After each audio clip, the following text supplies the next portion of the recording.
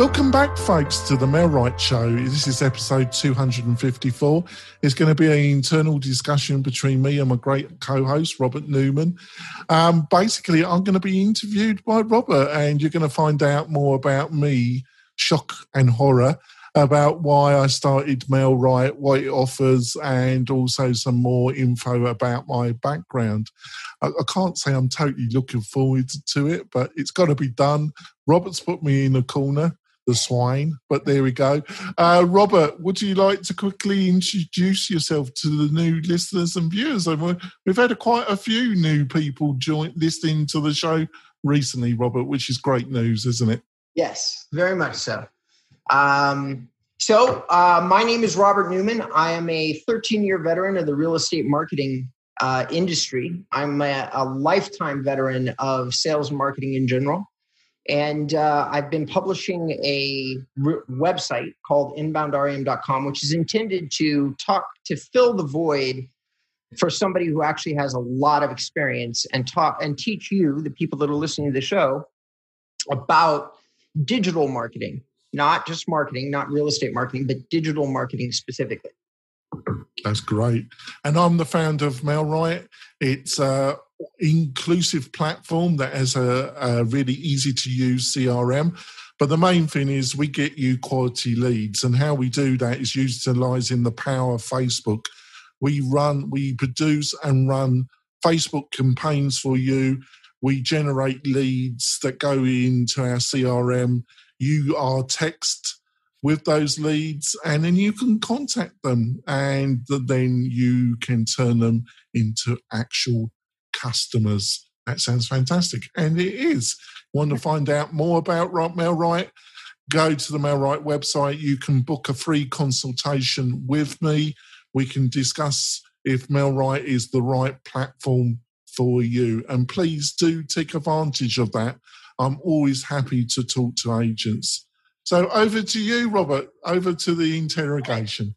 So there's going to be a little bit of history here, John. I'm going to do a preamble. I'm going to do a warm-up. So for everybody who's listening to the show, this is about my 100th or so episode that I've been doing with John, and I'd never done a podcast before. Actually, an old partner of John that used to do the podcast with him found me on a real estate blogging site called Active Rain. And I was asked to be a guest on the show, and that was my first exposure. That's the first time I ever met John. And this would be about 2 years ago, maybe a little bit more even. And over the years that I've been doing the podcast, I've developed a deep respect for John's diligence and his pursuit of what is actually quite complicated, which is building a piece of technology within the real estate space. So we've learned a lot from each other. I've learned a lot from John, and that led me to say that I wanted to talk a little bit more about John's history and background, because it doesn't get discussed a lot on the show, and the audience is growing. And I'm having a lot of you who are reaching out to me because I already have a very large platform that gets a lot of real estate exposure, talking to me about the show. And I realized that constantly people are referencing my co-host as this English guy that I talk to on the show, which is a little unfair because John he may not have started in the real estate industry as I did, but he absolutely has made his home there.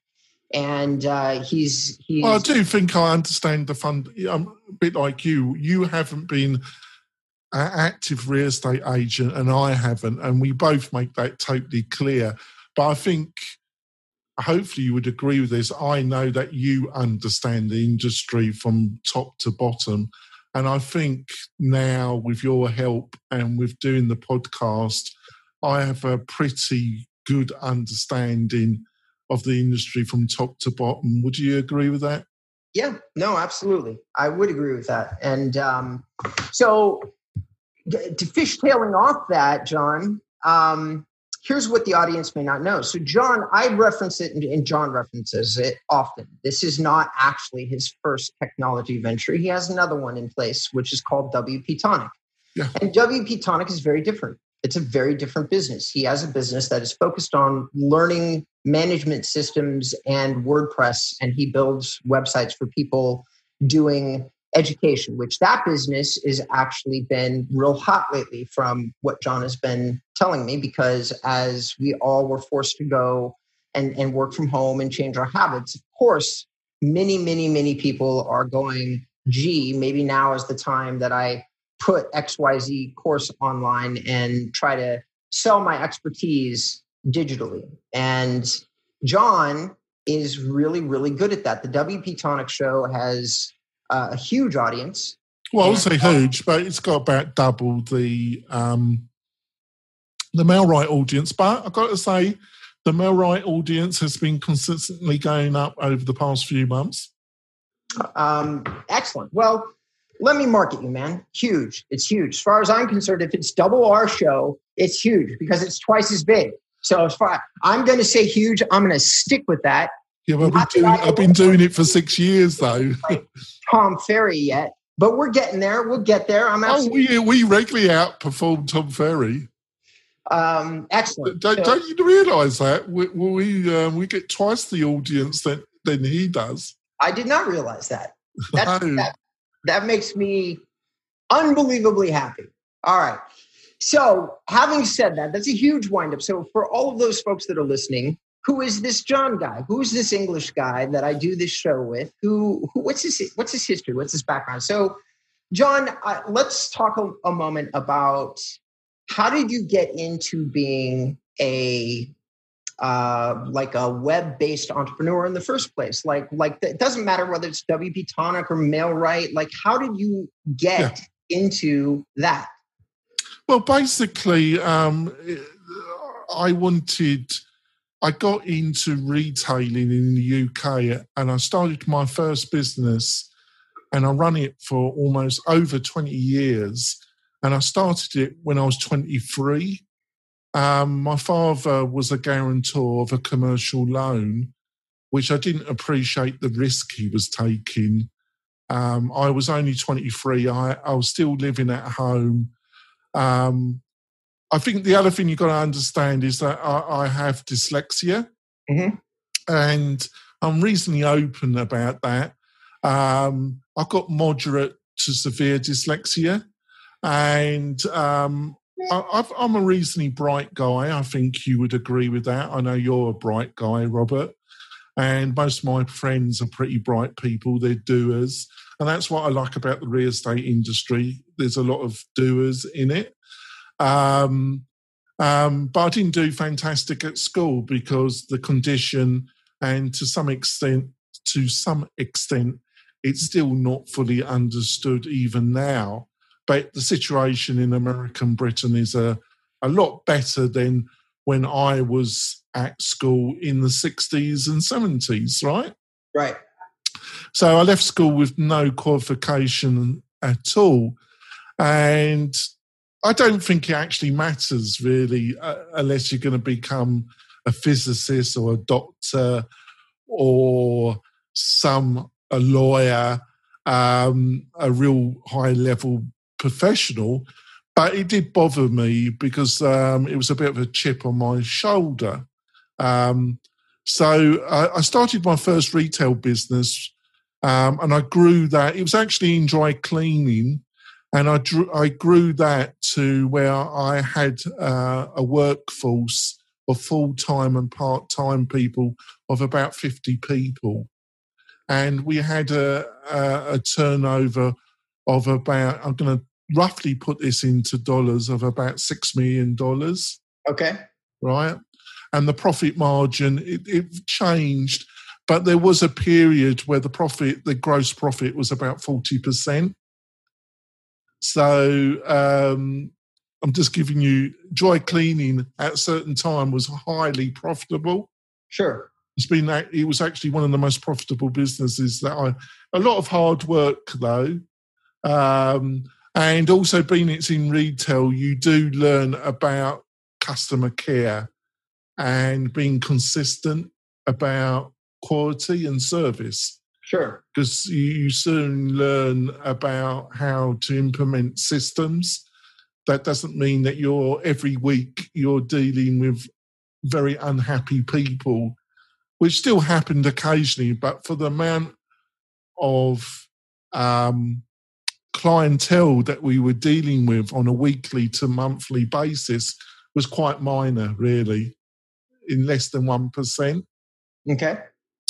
But you've got to have systems. And if you don't have systems, you soon get overwhelmed. But then I married an American lady. She was living in London. She come over. She was working for a US bank, and we met, and I married her.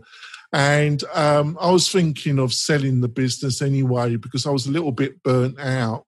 And also I could see that on a couple of my best retail units that the landlords were going to really increase the rents to ridiculous figures. I could see it on the writing that they were planning to do that.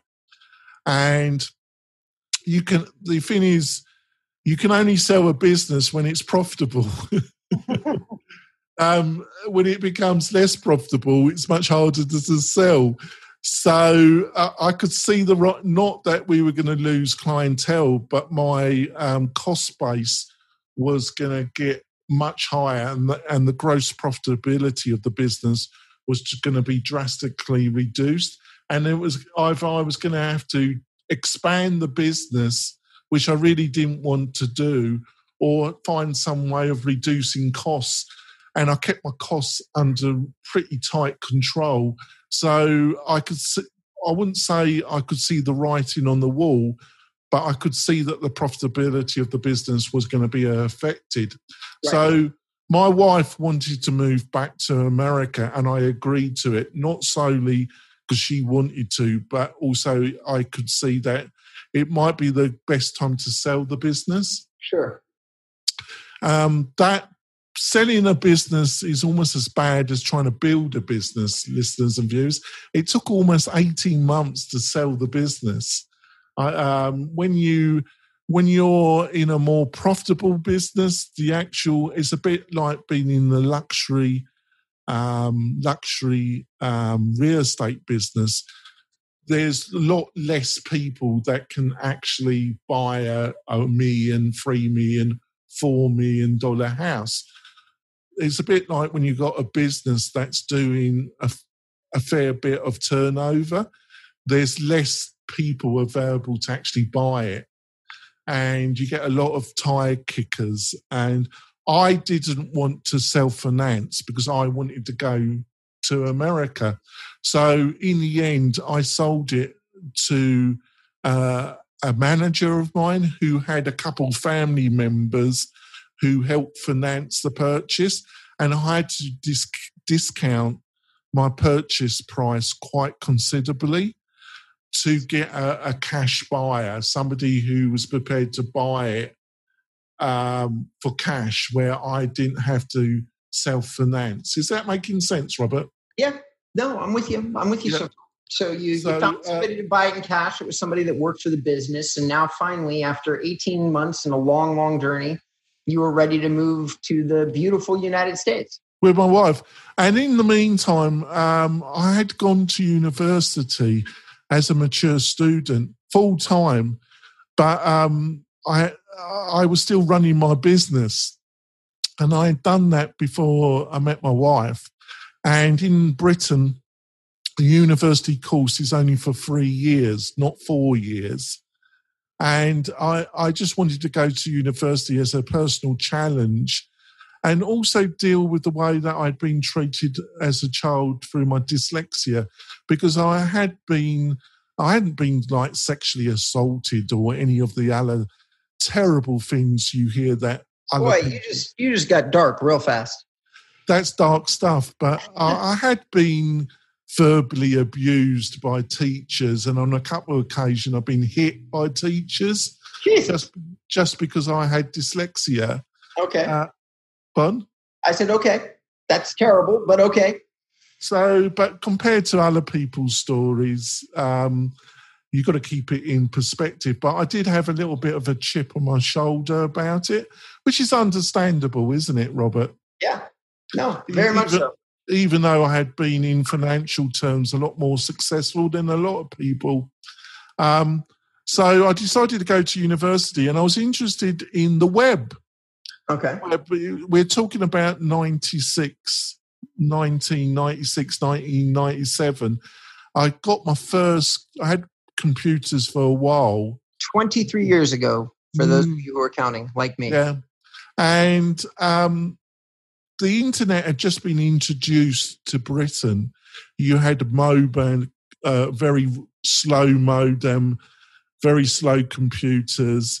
And this course was the second only course in Britain, but the university was about a mile away from my main business, walking distance. And it was the only second course in the London area that dealt with what was called multimedia. At that time, it was called multimedia. The burning of CD-ROMs, building courses or training on CD-ROMs or on now the new web. And I was fascinated by it and always been interested in technology. So I thought, why not do the course? And at that time in Britain, you could do a course totally free. Right. There was no charge. Okay. All right. Which has changed a bit. It's still a lot cheaper to go to university in Britain than America, folks, even now. But they are charging around $15,000 per year now to go to university. So it's got which is a lot more than free. So I think we're close to our break, actually. So we're going to go for a break, and you're going to hear more about me already. You probably heard too much already, but we'll be back soon with more about my background, folks. Do you want quality leads from homeowners and buyers right in your own neighborhood? Then you need MailRight. It is a powerful but easy to use online marketing system that uses Facebook to generate real estate leads at a fraction of the cost you'd pay from our competition. We stand behind our work with a no question asked 30-day money back guarantee. So don't delay. Get started today. Go to mail-right.com. We're coming back.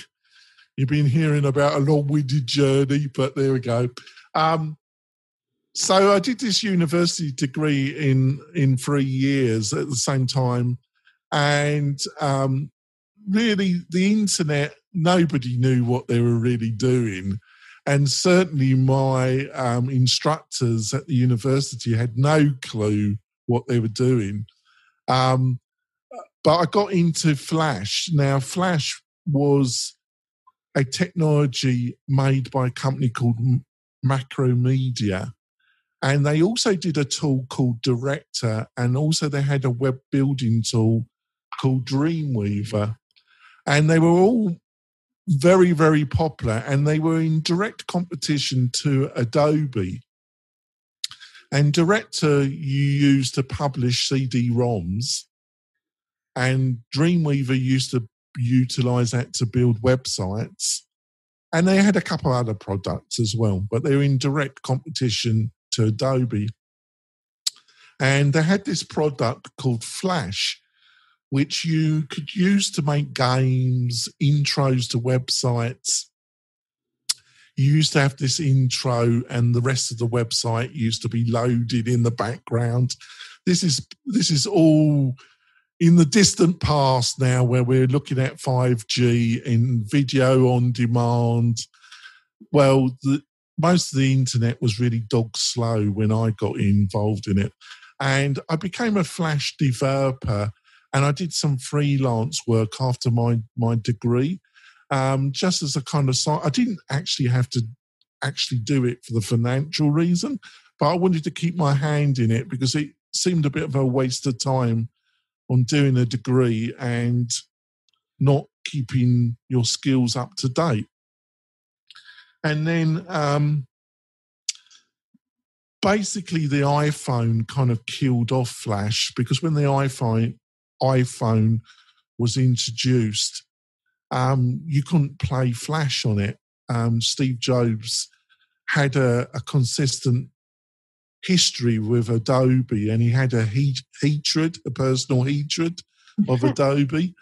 and you couldn't run Flash on the iPhone. So it died a bit of a death. But at the same time, we sold the business and I moved to America. And I became, I took a year off, and then I became a kind of freelance web developer for some agencies. That's how I first started doing some work in America, Robert. Okay. So you get to America and you're doing some freelance work. Now that takes us probably to the early 2000s? I moved to America in a fantastic time to move, Robert. I moved to America about the middle of 2006. Okay. And I took a year off, and guess then I have moved, but I moved with a fair whack of money, not as much as I had hoped for, because like I say, to get a cash buyer, I had to change how much I was prepared to take for my business, right? I had to be a little bit more realistic about the price. Sure. And I moved, but I had a substantial amount of money, but also we were facing the worst recession in American history, weren't we? Right. So you're here, the real estate market collapses, and you've got I thought, what had my wife persuaded me to walk into? And you've got this skill set in web, so I'm sure that you did some more freelance work, but actually, let's visit on that for a second. So you're here. It's 2006, 2007, and you're making, like, when you do decide to work again, you're working in freelance, like, Flash development, right? That had died because of the iPhone. I had moved on to general website development, and around 2012.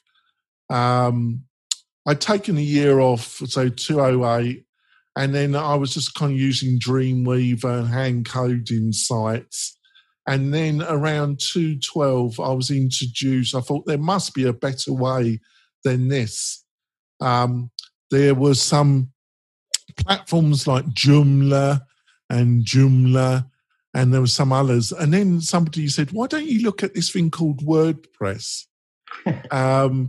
And I said, well, that's just a blogging platform. Oh, no, it's maturing out. So I was introduced to WordPress around 2012, and I was getting some web work, but you got to understand, but I was having to live off my savings as well quite a bit, because I was just working for local agencies, and the recession in Reno, before the recession, Reno and Northern Nevada had, a bit like Florida, was the epicenter of the building boom in North America.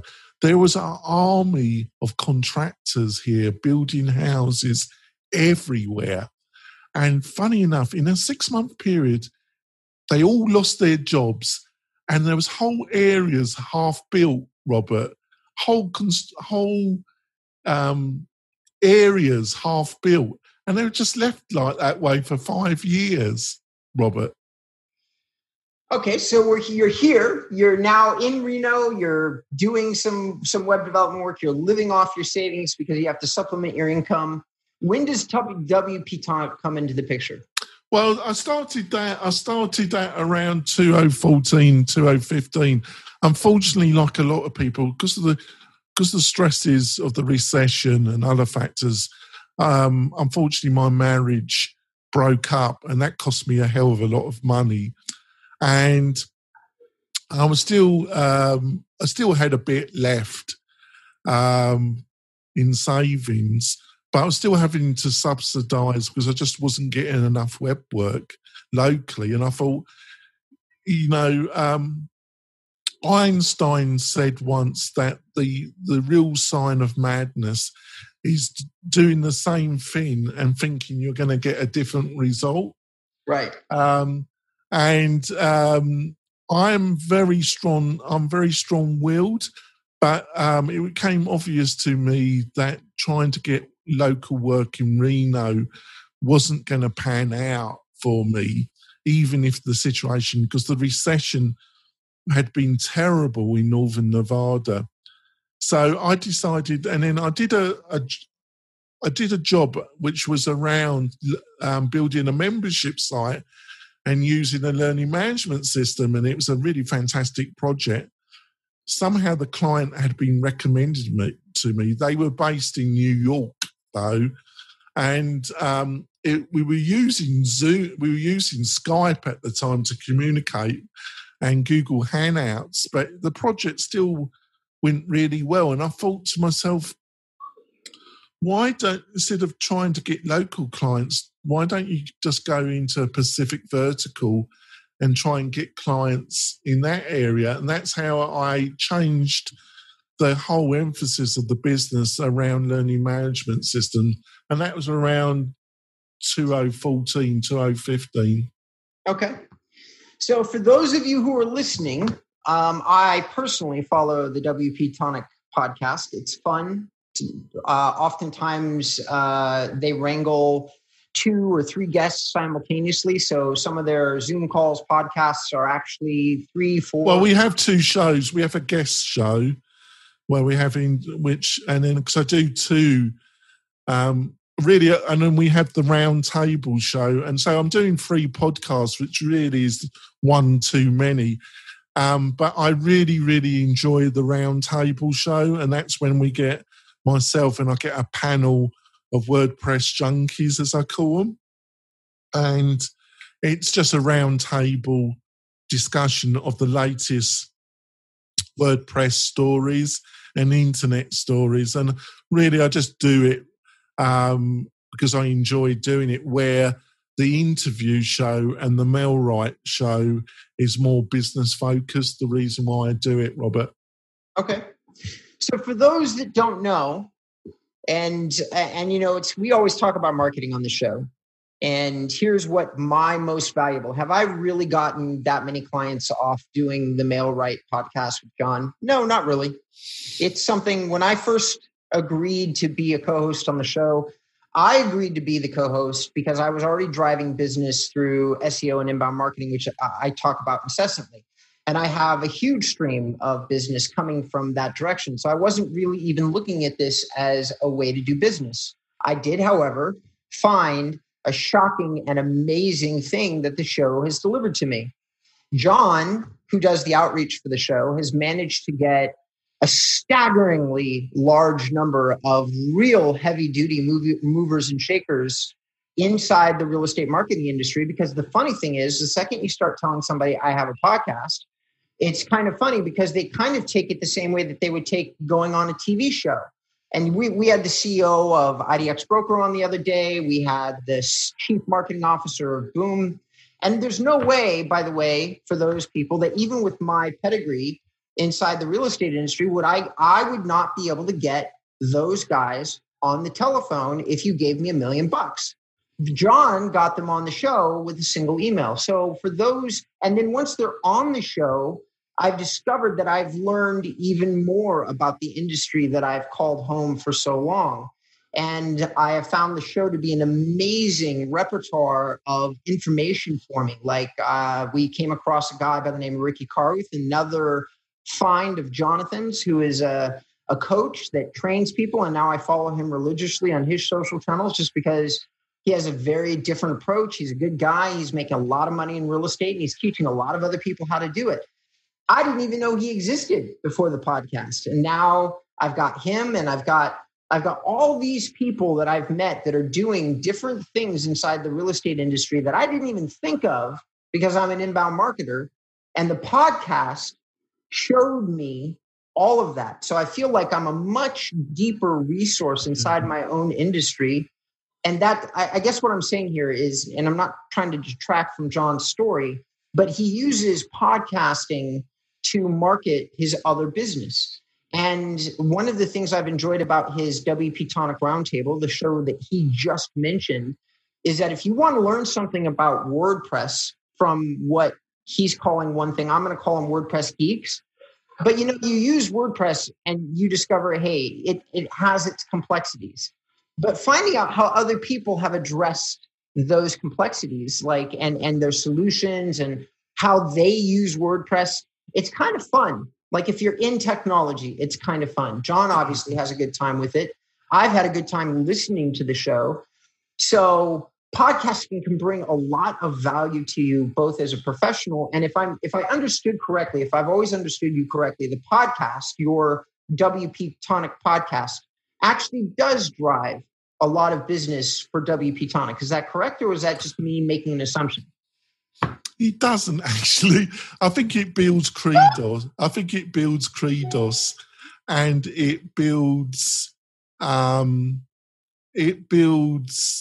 build relationships that have been very, very useful for me, right? But the problem is I've not been as focused as Mel Wright. We're going to have to wrap up the podcast part of the show. Hopefully Robert's got 15 minutes left so we can continue the discussion. And I'm going to tell you about why I started Mel Wright. And it's a bit of a long, but we're going to keep it to 15 minutes of bonus. 10, John, 10. I've got 10. You've got 10 minutes. So join us for the bonus content, which you'll be able to see on the Mel Wright YouTube channel or on the Mel Wright website. We'll be back next week. We've got a fabulous guest next week. Well, no, actually, we haven't. We've got an internal show next week, but we're going to be talking about video equipment, what you need if you want to do better video than using your iPhone. And I'll be delving into the subject in great detail. So hopefully it's going to be more interesting than my background. We'll see you soon, folks.